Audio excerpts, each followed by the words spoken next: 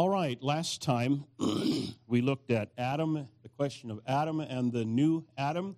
We saw how, particularly in Romans chapter 5, Jesus is presented as the new Adam who represents a new humanity, and those in Adam are lost, those in Christ are saved.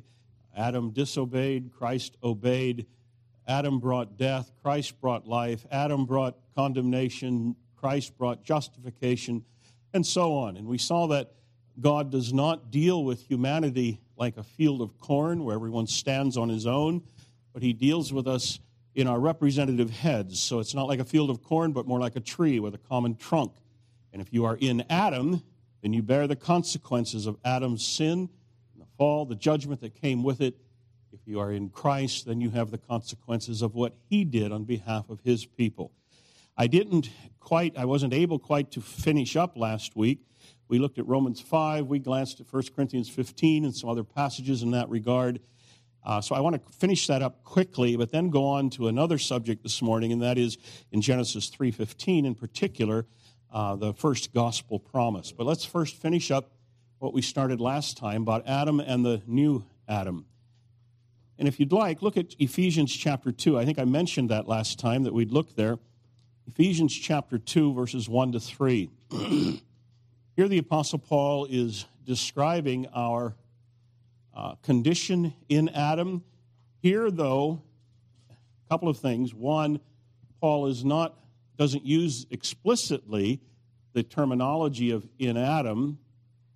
And two, here the emphasis is not on our position before God, our judicial standing before God, condemnation.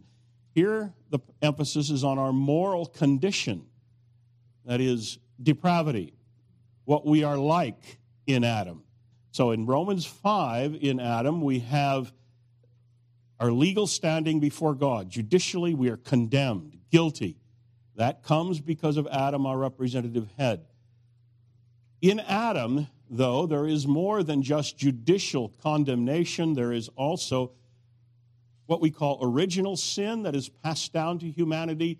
The condition to which Adam fell morally is passed to humanity as well. And Paul deals with that here in Ephesians 2, verses 1 to 3. You were dead in trespasses and sins. There's an allusion back to Genesis 3, the death that was incurred because of sin. You were dead in the trespasses and sins in which you once walked, following the course of this world, following the prince of the power of the air, that's Satan, the spirit that is now at work in the children of disobedience, among whom we all once lived in the passions of our flesh, carrying out the desires of the body and of the mind, and were by nature children of wrath like the rest of mankind. This is a horrible portrait of humanity here that Paul gives of what we are now in our natural state outside of Christ. The idea is that of verse 1 of spiritual death, and then through the rest of the next couple of verses, he gives the characteristics of that spiritual death. And it's a horrible condition. We follow Satan, follow him in lockstep, just like the rest of society, the rest of mankind.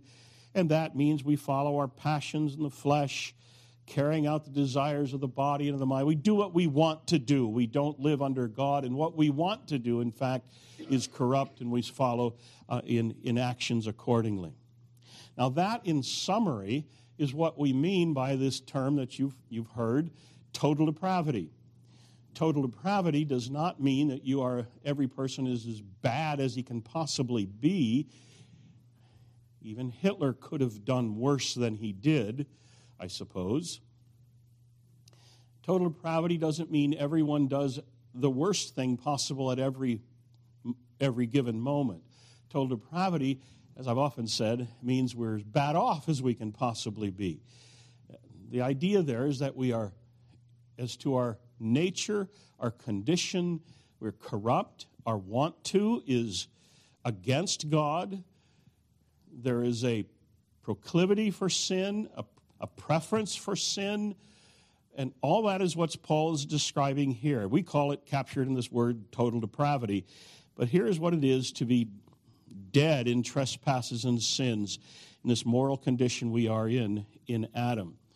I'd like to take just a minute to mention some famous descriptions here. Dates back to Augustine, the 5th century theologian,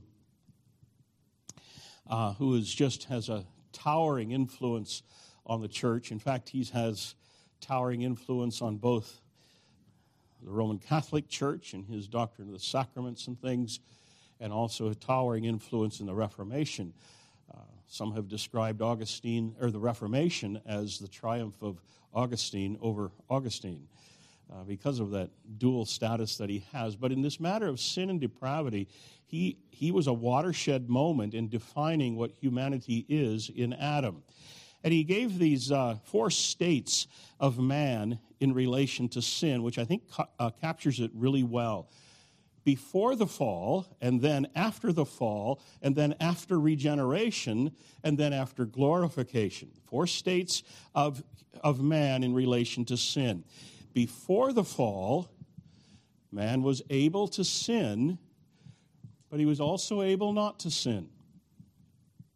Of course, there's a Latin phrase for this, but able to sin, able not to sin.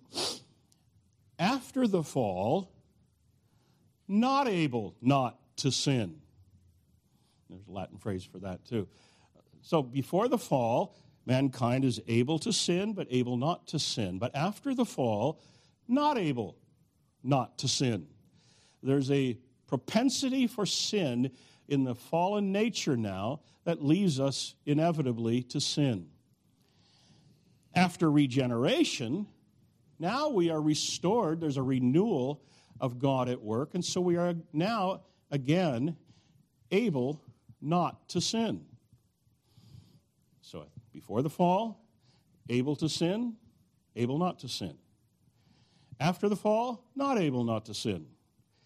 After regeneration, again now we're able not to sin because of this enablement that comes in the new heart that is given. I'll be talking more about that in the morning message. And then after we are glorified, then finally we will be not able to sin, and will be preserved in sinlessness forever. Well, this condition that we see after the fall that he described as not able not to sin, that's the condition of all humanity in our natural state. Not able not to sin, that is, we have a propensity for sin which leads us inevitably to it. We're captive to sin, as Paul describes here in Ephesians chapter 2, enslaved to sin, following in lockstep with Satan, and following the passions of our mind, and that's that. And so we see again here that in Adam we are dealt with, and our condition is not like every man standing as a stalk of corn, but in the common trunk, the tree, Adam, all of us, the branches, have the same characteristics. Our only hope, as we saw, is that in our new representative head, our new Adam, we will have restoration on both counts, then not just judicially given now justification instead of condemnation, but also morally given renewal and restored to righteousness. Well, in a sense, that's the whole Bible story. Our basic problem is not economic. Our basic problem is not psychological. Our basic problem is not anything at all on the horizontal plane. Our basic problem is that we are estranged from God, and being estranged from God, it has left us in moral wrecks, and it is remedied only as we have a new representative head who stands for us, and in our place does what is required of us and accomplishes for us what Adam and we have all failed ever since. All right, so that's then the end of what I wanted to say. We could expand on that more length, but this whole matter of in Adam and in Christ. In Adam, we are wrecked in every possible way. In Adam, we are more than restored of all that we lost in Adam. 2 representative heads. In a sense, that's the whole story of humanity. Creation, creation lost, paradise lost, and then paradise regained through the redemptive work of Christ. Now, very closely related to that, I want to look at Genesis chapter 3 again, and this time focus on verses 14 and 15. You remember the setting. Adam and Eve have sinned. Satan has come, tempted them. By the way, I've mentioned that I think this is probably not a talking snake. It's just hard to figure why Eve would be talking to a snake about morals and about the things of God and things like that. I was speaking to an Old Testament scholar this week on Zoom, actually, for an interview, and I brought this question up to him, and he's puzzled by it as well. But he conjectured, and this was interesting, so I thought I'd mention it, that maybe this is, I suggested it could be what Paul said in 2 Corinthians 11, Satan appearing as an angel of light. And he said something similar to that, and he suggested it is just some kind of supernatural creature that they were accustomed to. They were not surprised by seeing. They certainly would have been surprised by seeing a snake talk. Whatever this is, it's some kind of supernatural being, whether an angel or whatever.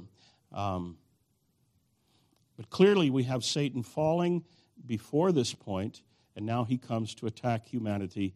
And God now comes in judgment. And first of all, he mentions the judgment on Satan himself, verses 14 and 15. Genesis 3:14. The Lord God said to the serpent, because you have done this, cursed are you above all livestock, above all beasts of the field. On your belly you shall go, and dust you shall eat all the days of your life. And I will put enmity between you and the woman, between your offspring and her offspring. He shall bruise your head, and you shall bruise his heel. Now, in essence, what we have here is, in terms of Genesis 1 to 3, those 3 chapters, we have set up for us what the Bible is all about.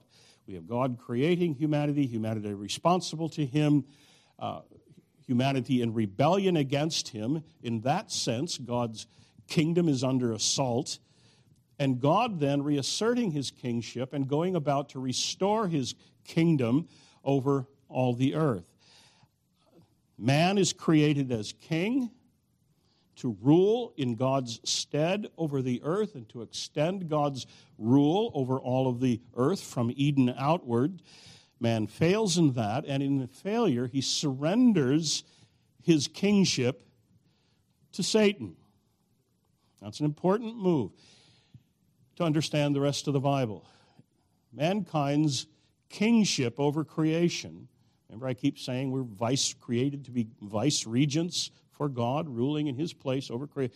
That has been surrendered now to Satan, and we have reflections of that and later echoes of that all through the Bible, that Satan now is king. And so you have, I'll give you a few examples of that. John 12:31, Jesus refers to Satan as the ruler of the world. 2 Corinthians 4:4, Paul calls Satan the god of this world, who has blinded the minds of those who don't believe. In fact, here in Ephesians 2, where we just were, he doesn't speak explicitly of Satan as king, but it speaks of humanity as following in lockstep with Satan, the prince and power of the air. So there's an echo of it as well. In 2 Timothy 2, we have Paul speaking of the opponents of the gospel, describing them as men who have been captured by Satan to do his will. 1 John 5, verse 19, John says the whole world lies in the wicked one, or lies in the lap of the wicked one. We have all this throughout, these echoes of Satan now in charge, Satan ruling where man has failed.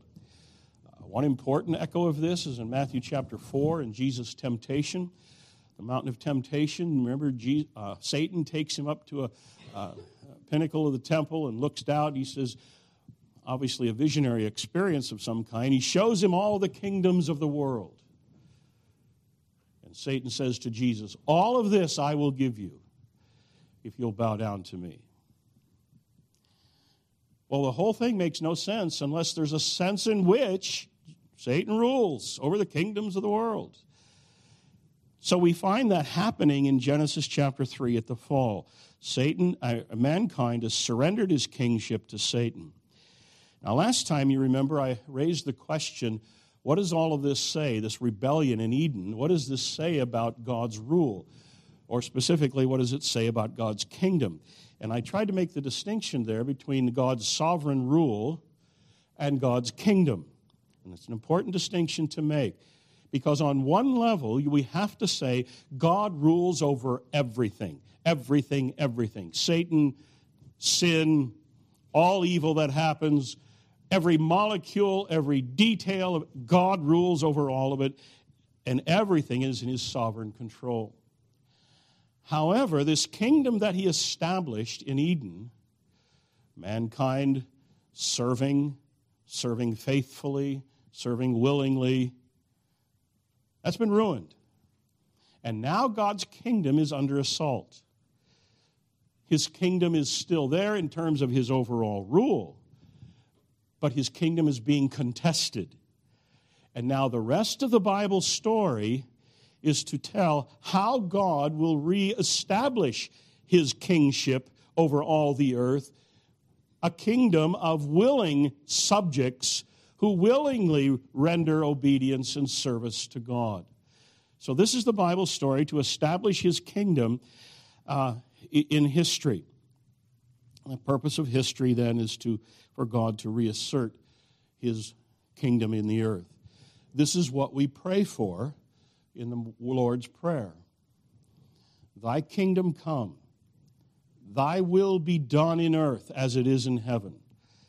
God's will is done perfectly in heaven. It is not done perfectly on earth. And what we pray for is the reestablishing, the reasserting of God's rule in earth so that there will be this willing service of God and a recognition of his kingship over all. And of course, we see that will happen elsewhere in the Scriptures, where every knee will bow and every tongue will confess that Jesus is Lord. And then at the end of the book of Revelation, of course, we see the eternal state and God's eternal and universal kingdom. Well, all of this is big picture stuff, and it establishes for us the right biblical worldview. God's creatures are in rebellion against him. They're reeling from a curse under judgment. God is actively at work to restore his kingdom and to accomplish his kingdom now. He must defeat this new ruler who has asserted himself, and he must reestablish man as king over creation. I'll give you a clue ahead of time now. That signals to us the importance of the incarnation of the Son of God. To reestablish man now as king over God's creation. All right, all of that is big picture stuff, but that's what we see here in Genesis 3, particularly verse 15. This is the first promise of the gospel. There's a Latin phrase for that as well. Protivangelium, evangelium. This is the first proclamation of the gospel. Immensely important verse for understanding the rest of the Bible. I'll put enmity between you and the woman, between your seed and her seed. He shall bruise your head, you will bruise his heel. Now we have a number of interrelated themes here. We have the defeat of Satan, crushing his head. We have the theme of the seed, your seed and her seed, your offspring and her offspring. And we have this seed theme, this offspring theme running through Genesis and through the rest of the Bible. Who is this promised seed? And then you also have in verse 15 this mention of a champion who will come. He. Notice the characters involved in verse 15. Satan and the woman, Satan's seed, that is Satan's followers, and the woman's seed. And there's four of them. And then you have a he. Who is this he? He will bruise your head, you will bruise his heel. Well, we know, whoever it is at this point, we know that it's a male offspring of the woman. Some male descendant will be coming, and he will crush Satan. And there again, you have the story of history. This is what the Bible is all about. It's what God's purpose in history is all about. She is going to have a he who will crush Satan. And that's the story. By the way, one of the Roman Catholic translations, I forget which one it was, translates this, she will bruise your head, and you will bruise her heel. I don't know where they got that. I know why they got that, but I don't know where they got that. It's clearly a reference to Mary, but the Hebrew here is very clear. It's he. Actually, in Hebrew, it's who. But in Hebrew, who is he? Just threw that in to confuse you.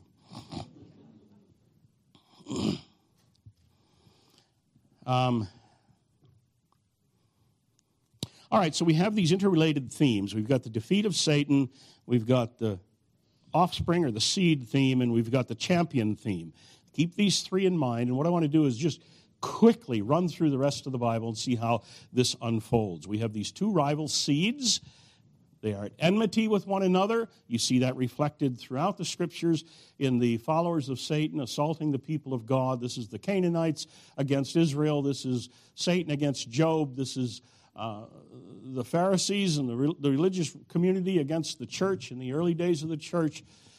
This is Antiochus Epiphanes against Israel. In the end, this is Antichrist against the people of God. This is the theme that's set up here, these two rival seeds, these two rival offspring that come. Satan against humanity, his followers against the people of God. And then in the midst of that, you have this champion arising who's a he, and he is going to win the day for all of her offspring. Now in Genesis, then, we have a lot of attention. This is a major theme in the book of Genesis. Major attention given to tracing out the promised seed. In chapter 3 and verse 20, I've already taken more time this far than I'm going to have to run here now. Chapter 3 and verse 20, Adam names his wife Eve because she is the mother of all living. He recognizes her place in history already, and there's a recognition of the seed promise already there. In chapter 4 and verse 1, she says, I have begotten, this is the birth of Cain, I've begotten a man from the Lord. I think Dan Fawcett raised the question here one time, did she think that was a reference to the promised seed of Genesis 3:15? Genesis 4:1, Cain is born, I've gotten a man from the Lord. A lot of people have thought that she thought that, but if she did think that, she was wrong. Cain was certainly not it. In chapter 4, verses 17 and following, we have Cain's line, briefly noted, but it's clearly not a concern of Moses as he puts this together for us. Chapter 4, verse 25, we have the mention of the birth of Seth. And here it says, unlike chapter 4 and verse 1, where it says that I've gotten a man from the Lord, here the statement is different. It is, I've gotten a seed from the Lord. So maybe now she's recognizing in Seth, this promise will be fulfilled. Well, if she thought that, she's right. Not Seth individually, but through Seth, yes. Now, chapter 5, then, of Genesis, we have the genealogy. We have Seth's line in focus now, and that takes us all the way to Noah. And then of Noah's three children, Shem, Ham, and Japheth, it is Shem who is recognized as the blessed one and who will have a particular relationship with God. That's chapter 9, verses 24 and following, and we will get to that after we look at the flood. Chapter 10, we have Shem's line prioritized in another genealogy there. Actually, it's the table of nations there.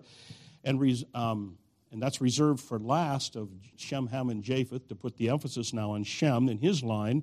And that takes us to Abraham. And then in chapter 12, we have the seed theme picked up again, and God says to Abraham, in your seed, all the families of the world will be blessed. That then is repeated to Isaac. In your seed, all the families of the world will be blessed. It's repeated to Jacob. We expect that it would be repeated in the narrative. We expect that it's going to be repeated to Joseph. But as it turns out, Joseph is not the promised line. It is Judah who is the promised line. And there's some fascinating turns in the narrative of Genesis that bring that out. It climaxes in chapter 49, where Jacob promises to Judah, the scepter shall not depart from Judah, nor a lawgiver from between his feet until Shiloh comes. And so here we have the promise of the rule of Judah over his enemies. There is a mention also, by the way, in Genesis 17 to Abraham that through his line, through his seed, kings will come. So already now we have an anticipation of the kingly line coming from Abraham. It's repeated in Genesis 17 with regard to Sarah as well. So it refers to Isaac's line. It will be a kingly line that comes. Then we come to the book of Exodus, and we have God's people under oppression, and they're oppressed, of course, by Pharaoh, who I think significantly has the serpent on his crest. And there's the worship of the serpent goddess in Egypt. Later, we have the Canaanites, the Philistines, we have Babylon. In Numbers chapter 21, there's an interesting event where this serpent theme crops up again, and that is we have these snakes coming into the camp of Israel and biting everyone, and people are dying like flies. And you remember the remedy for that is that a serpent is lifted on a pole, and those who look to it are saved. There's another echo of this, I think just subtly but interestingly, in 1 Samuel chapter 11. Anybody remember the incident with Nahash? The Hebrew for Nahash is Nahash. That's simply the word for serpent that we find in Genesis chapter 3. He's the Ammonite, and he's defeated by Saul. And I think there's an echo of our theme there. In Judges, we have glimpse after glimpse of this champion figure that comes up. Each of them turns out, in turn, some more than others, to be a disappointment. None of them is the promised seed to come, but they are anticipations of that in these champion figures that arise. This theme, then, of the seed comes to a new climax in 2 Samuel chapter 7. And there we have the covenant that God makes with David, that his seed now will sit on his throne forever. And we're caught there to understand that either David will have a son who has a son who has a son who has a son who has a son, and forever and ever they'll have a perpetual line that'll rule on David's throne, or you have a son down the line somewhere who never dies. And that's how Hebrews picks up with Jesus in his incarnate state. The Son of God is the Son of David, and he takes up the regal throne, and he is this promised seed. We have echoes then of this Davidic promise throughout the book of Psalms, throughout the Proverbs, the prophets as well.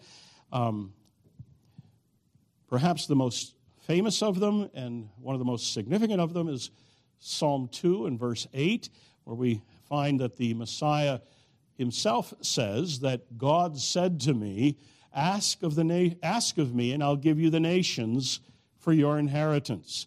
So here we have an echo of that theme again. Here explicitly now it's the anointed one, the Messiah, who says, God has promised me the nations.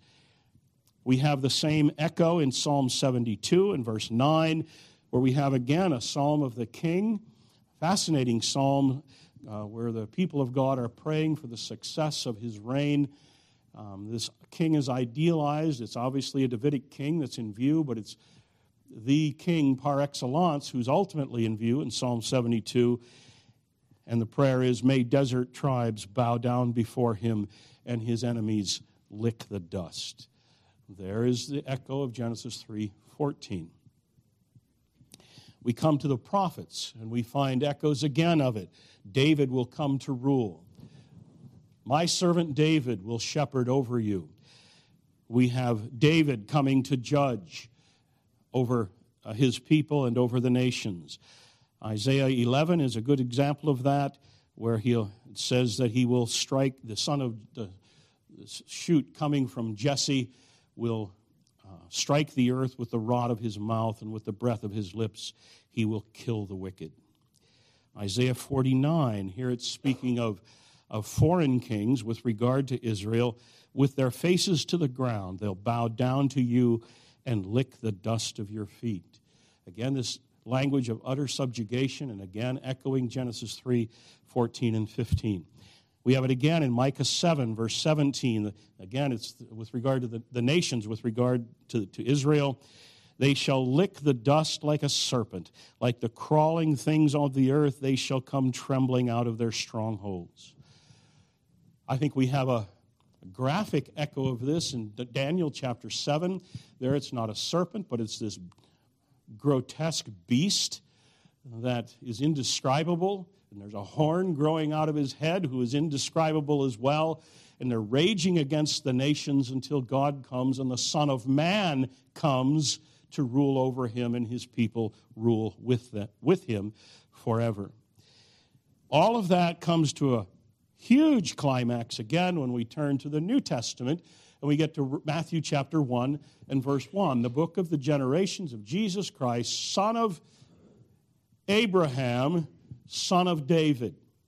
So here we have that promise coming down to Jesus. So we have this broad seed, this is offspring of the woman. It's been narrowed, Abraham, David, and now it's Jesus. Now, I won't get to this later, but significantly that begins to expand then, because those who are in Christ share in him and become the children of Abraham as well. But Jesus now is the seed par excellence. In an interesting passage in Galatians chapter 3, Paul treats this. In fact, if you want to look at it quickly, it might be worth the time to pause here. Look at Galatians 3, verse 16.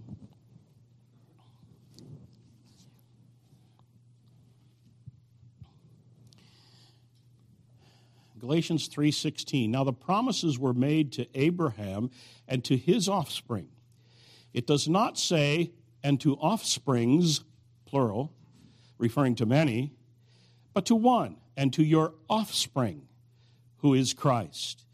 Now here, Paul explicitly narrows the Genesis 12 promise to Jesus.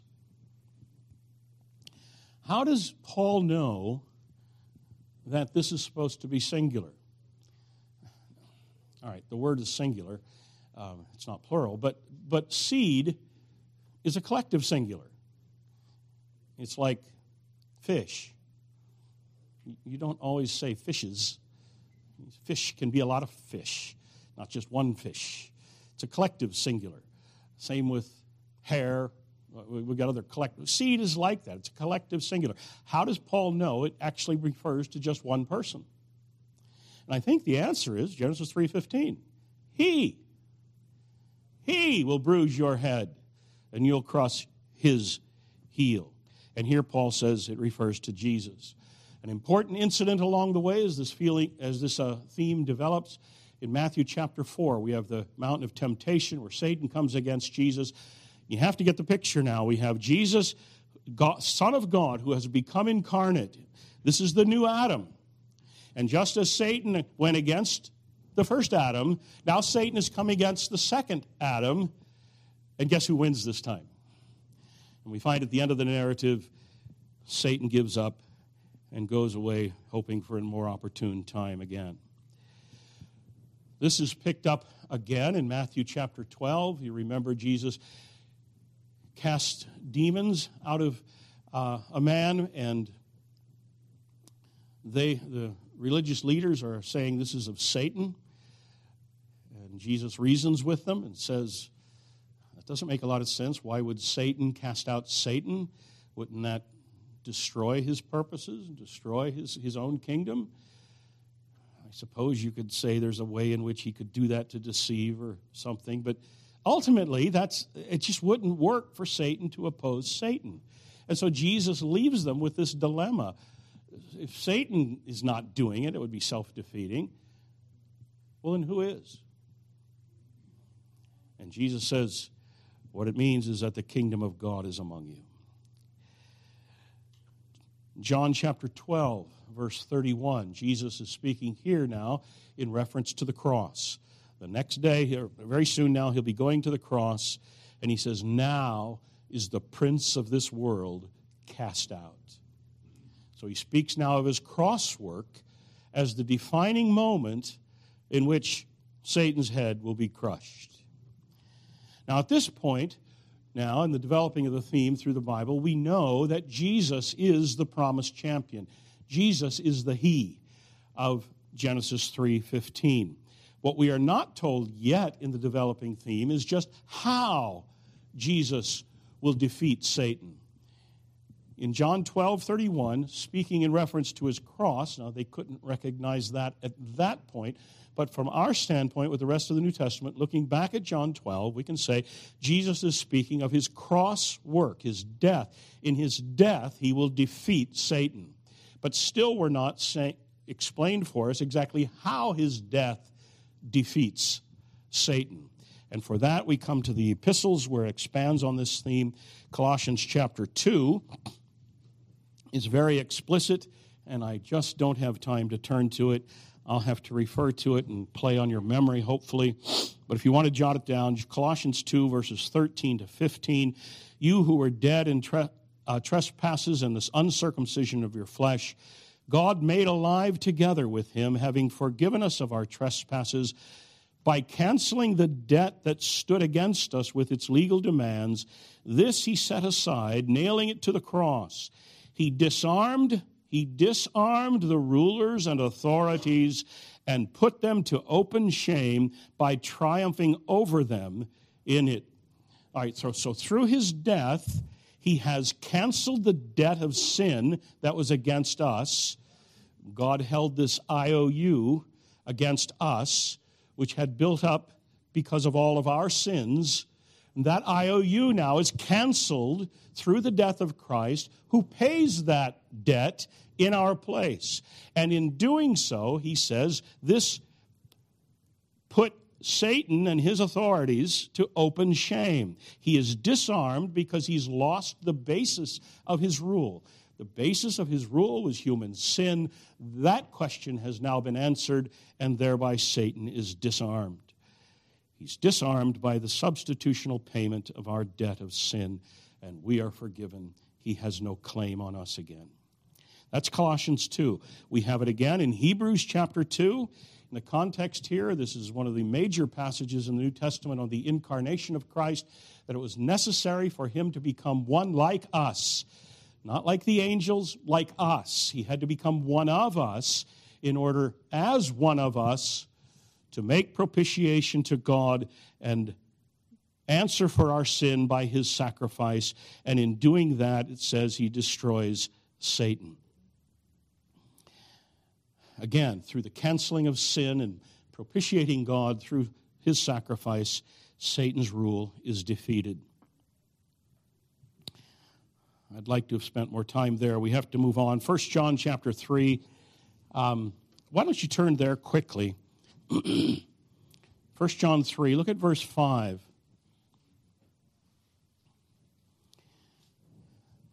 Notice the purpose clauses here. Why did Jesus come? 1 John 3, 5. You know that he, that is Christ, appeared, why? In order to take away sin. Verse 8. The reason the Son of God appeared was to destroy the works of the devil. Now notice in those two verses, we have a common purpose, expressed differently. In verse 5, he came to take away sin. Verse 8, he came to destroy the work of the devil. And now look at chapter 4 and verse 10. In this is love, not that we loved God, but that he loved us and sent his Son to be, here's another purpose clause. Why did he come? to be the propitiation for our sins. So we have a threefold statement of the single purpose of Jesus coming. By his death, he makes propitiation for sin. By that, he removes sin. And by that, he destroys the work of the devil and defeats Satan himself. The atoning work of Christ then works in three directions. One, and first of all, to God. It makes propitiation to God, satisfaction for sin. Two, it works toward us, removing sin.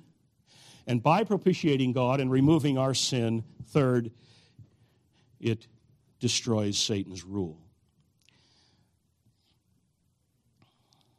Well, I don't have time to finish up like I would like. Just quickly then, at this point now, we can recognize in the New Testament how salvation is described as rescue from Satan's kingdom and as a transference into the kingdom of Christ. Rescued from Satan's domain and brought into the kingdom of Christ. You find that often in the New Testament, Colossians 1, 13 and 14, I guess most famously. Rescued by redemption and through the forgiveness of sins out of the rule of Satan into the rule of Christ. All of that in turn, this is a whirlwind, all of that in turn becomes the ground of another New Testament sub-theme, and that is our defeat of Satan, which is an interesting turn. Our defeat of Satan. And we defeat Satan ourselves. We participate in Christ's defeat of Satan through gospel advance. So Romans chapter 16 and verse 20, the God of peace will soon crush Satan under your feet. And here we participate in this definitive work through carrying out the Great Commission and capturing the nations for Christ. This one who was promised the nations for his inheritance is gaining the nations today through gospel advance. Go into all the world and preach the gospel. Make disciples of all the nations. And he's gaining the nations now through gospel advance, our gospel advance. And then ultimately, that kingdom will come to fruition in his return. Revelation chapter 19 and 20 reveals that in a climactic and a graphic kind of way, where Christ comes to conquer Babylon, to conquer the nations, to capture Satan, to throw him in the bottomless pit, and ultimately into the a lake of fire where he will burn forever and ever. Paul picks up this kingship theme in 1 Corinthians 15 as well in terms of our participation in it. He comes, Christ comes, establishes his kingdom, puts down every enemy finally, the last of which being death. And we are raised from the dead, and death itself is conquered. Well, all of this is just a whirlwind tour of I wanted you to see at a glimpse in sort of a snapshot way the significance of Genesis 3:15 in defining for us the whole story of the Bible. That mankind has fallen, we've fallen under judgment, surrender. He has surrendered a rule to Satan. Satan is in control. We're kept under captivity under Satan.